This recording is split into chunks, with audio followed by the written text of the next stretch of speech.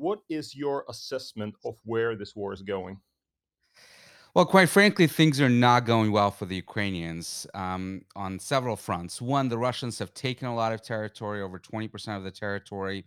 They're continuing to take more territory, albeit very slowly, in the Donbass. More importantly, they're entrenching themselves in the territory that they have already taken.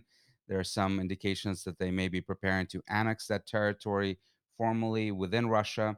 And the biggest issue, the one that ironically gets least amount of coverage, is that they're continuing to enforce a blockade in the Black Sea, which is not only strangling the Ukrainian economy, preventing them from exporting goods and services out of the country and resuming economic activity, but also because so much of the Ukrainian exports is grain that the world depends on, has a high risk of starting global famines around the world and causing massive instability. So the Russians, unfortunately, while they have not achieved their maximalist objectives of this war, they've not been able to take Kiev. They've not been able to replace the government in Ukraine.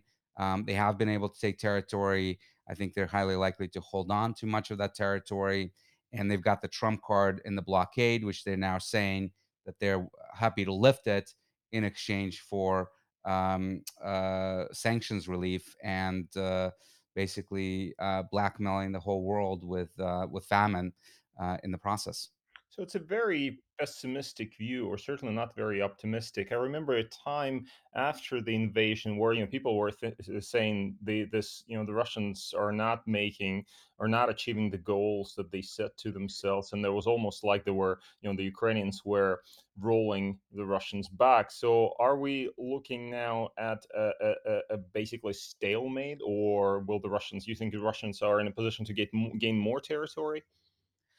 Well, the issue for them, of course, is that while they've always had overwhelming advantage in fires, in close air support, in armor, and even infantry, they had a really idiotic plan, assuming that the whole country will fall in 3 days, that the Ukrainians' forces will just melt away.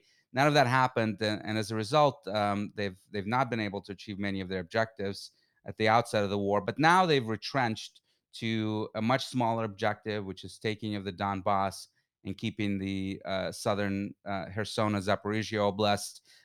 They're employing their forces in a much smarter way, in the way that you traditionally would expect the Russian military to perform, leveling everything to the ground with artillery. So, yes, I think that they're going to make some progress.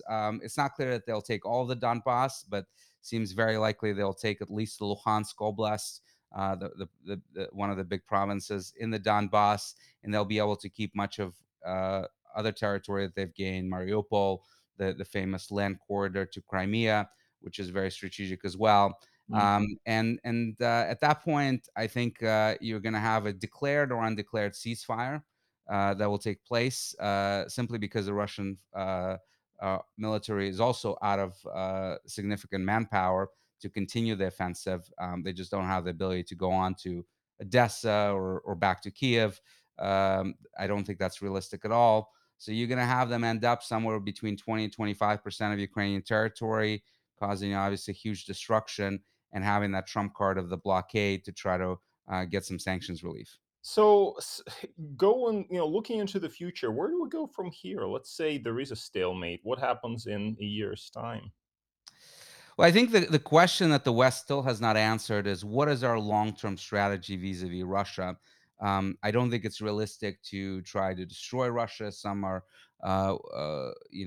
having unrealistic optimism about. I don't think it's realistic to inflict enough pain to change the regime in Russia.